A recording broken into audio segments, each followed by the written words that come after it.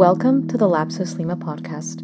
Please support us by signing up for member-exclusive content at lapsuslima.com. Then shall the dust return to the earth as it was, and the spirit shall return unto the power who gave it. Vanity of vanities, saith the preacher. All is vanity. Ecclesiastes 12, verses 7 through 9. Hello, I'm David Getson. Design is a localized increase in order, applied force by will, imparting form to matter. Entropy, destined to foil even the most deft of nature's creations, inexorably works all matter back to a closing stillness. Homeostasis of prime substance, literally and figuratively, cosmic dust. But the rich exchange of life and death before us ensures that this polarity is cyclical, within and among itself. As the universe behaves for now, the nested overlaps of order and disorder, rise and fall, present a homeohresis, the view to steady action, dynamic return. We ended our last episode on a note of the Bauhaus's yearning to live amongst the stuff of the future. For centuries, the best thing to build with was stone. But stone always returns to sand. Even something as enduring as a pyramid or a Greek column is dissolving, slowly, right before our eyes. In 1920, wood was Gropius's declared material of the present. To synthesize these qualities of past and present, wood and earth, to form the future, would take fire, which was placed at the center of homes in the Bauhaus's planned utopian settlement. And fire, thus applied to earth, when forged with enough heat, declared for a future of glass. But were the early denizens of the Bauhaus truly concerned with such esoteric ideas? Would they have been interested to work these symbols into daily life as part of a yearning to push humanity into a new era? We believe that they and their expressionist precursors were. Rather precise, formal similarities we have discovered between the Bauhaus settlement's plan and turn-of-the-century work by Peter Behrens support this connection. Our lapsuslima.com entry for this episode displays a series of images. First up, we show Walter Detterman's now familiar settlement plan, the elongated trapezoid we analyzed last episode. But why does this plan take the shape it does? Why are the bottom corners cut off on the sides? At first, it may seem arbitrary or a practical means of radial orientation. Consider, however, that a glass jewel, a faceted, crystalline monument, was to be set at the focal point of the layout. Now look at the map upside down, as we have turned it for you in the second image. A symbolic meaning, instrumental to the use of glass as centerpiece, had been obscured from any viewer lacking knowledge of this form's source. Rotated 180 degrees, it becomes clear that the Bauhaus Siedlung is laid out in the profile of a diamond, even as it differs from more usual cuts by way of a deep pavilion, that being the triangular base, and a taller crown at the top. It shares the same overall profile of the ring-mounted diamonds so familiar today, but stretched out into an elongated form. A deeper pavilion on an actual cut diamond leads to a more triangular and splintered look to the top of the crown, as the relatively longer facets below create triangles with more acute angles. A modified method of cutting diamonds was relatively new at the time of the development of the Bauhaus Siedlung plan. Around the year 1900, from our perspective, simpler facets of an old European cut began to give way to the shifted arrangement of surfaces of the so-called brilliant cut that we are more accustomed to, due to turn-of-the-century advances in diamond saw and lathe technology. As the 20th century dawned, a diamond cut in the new style would have been a powerful embodiment of how the application of new technology to traditional craft principles elevated art objects to new heights. In 1919, diamond cutter Marcel Tolkowsky, then a young man at the start of what would prove to be a very long career, analyzed these new brilliant cut methods and formalized the consequential geometry in his calculations.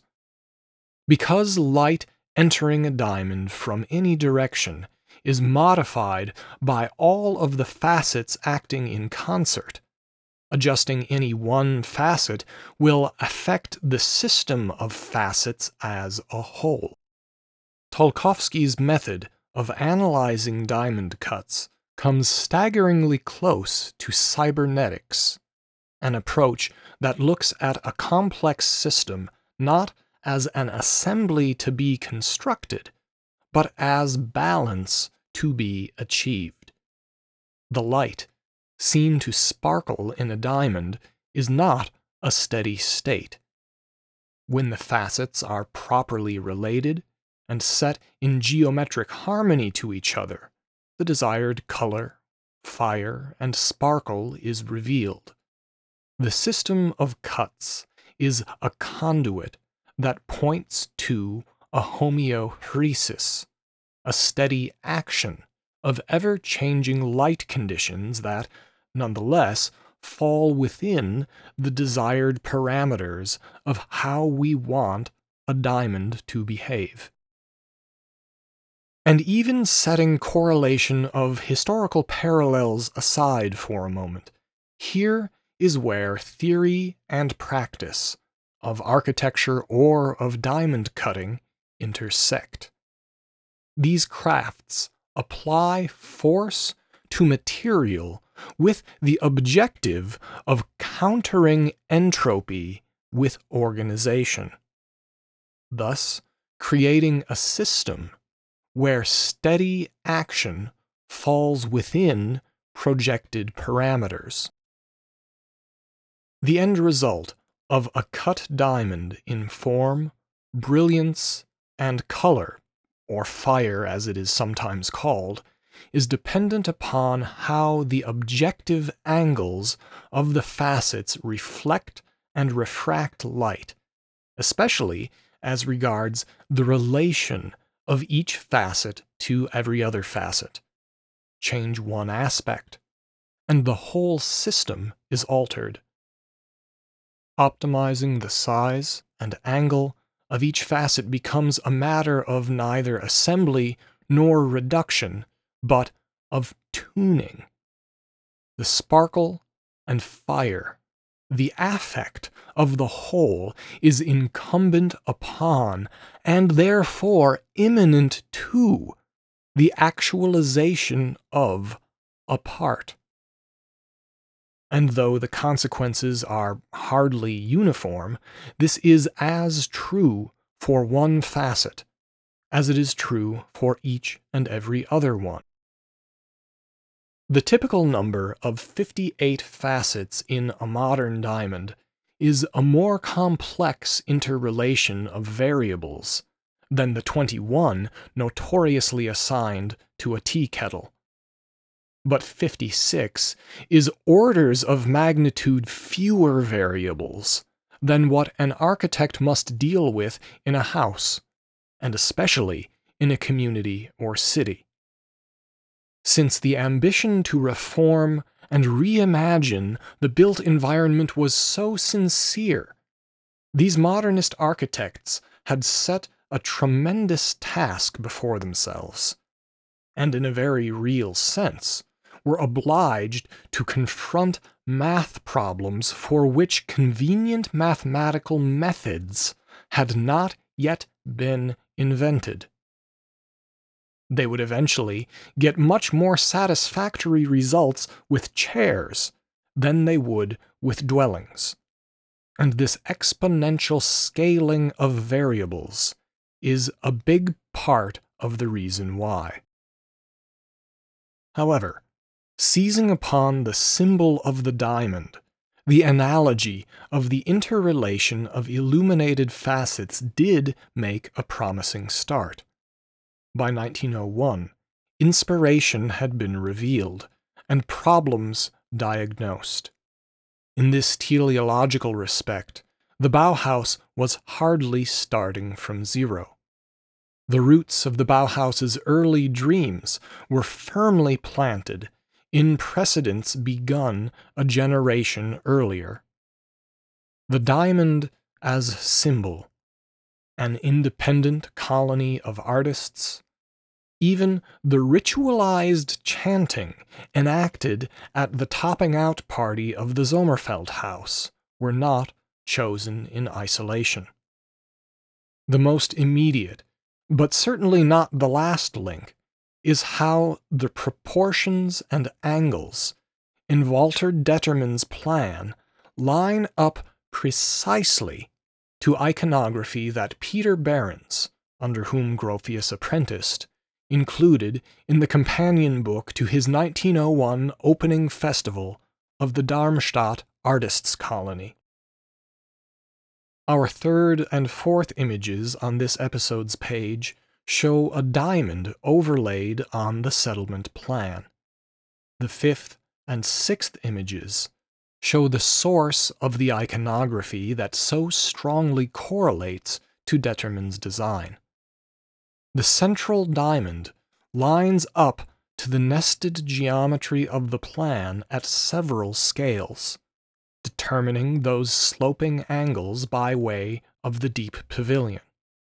And it appears that the radiating layout of the L-shaped workshops was partly inspired by very similar shapes in the decorative motif that surrounds the book's central icon.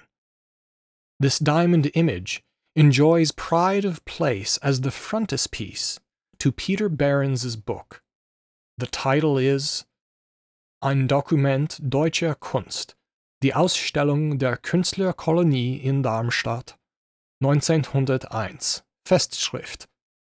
That is, a document of German art, the exhibition of the Artists' Colony in Darmstadt, 1901, commemorative edition. And thank you to the University of Heidelberg, who put a ton of work into digitizing this book and giving us an online version of it. We provide a link on our webpage. Historian Frederick J. Schwartz notes in his own commentary on the colony's opening ceremony that this utopian community presented a group of 7 artists, led by Josef Maria Olbrich, an Austrian Jugendstil architect whom Adolf Loos despised, representing one of the last great cults of l'art pour l'art, seeking to build an insular world of aesthetic perfection. Ulbrich designed his own house in the colony, as did Behrens. However, to call the colony one of the last great cults of art for art's sake is achingly close to calling it the first great cult of something that these artists themselves were not sure what to name, but were certain was arriving, and soon. The activities they arranged for the opening festival demonstrated that they were reaching beyond what focus on art alone provided. At the colony's grand opening on May 15, 1901, Ernst Ludwig, the Grand Duke of Hessen and the grandson of Queen Victoria, was present. His princely largesse had funded the artist's endeavors. The great legacy of his grandfather, Albert of Saxe-Coburg, must have been present in everyone's mind that day. This collection of 7 artists could hardly compete with the impact of London's Great Exhibition of 1851 that set off an arguably still ongoing series of World's Fairs. Even so, the Grand Duke may have hoped his influence would advance the arts and Kultur for the 20th century as much as Prince Albert's coordination of the arts and industry impacted the second half of the 19th. And Peter Behrens was at the heart of this ambition. Join us as we see how Gropius's teacher welcomed the 20th century and looked to the future that his students would define, next on Lapsus Lima.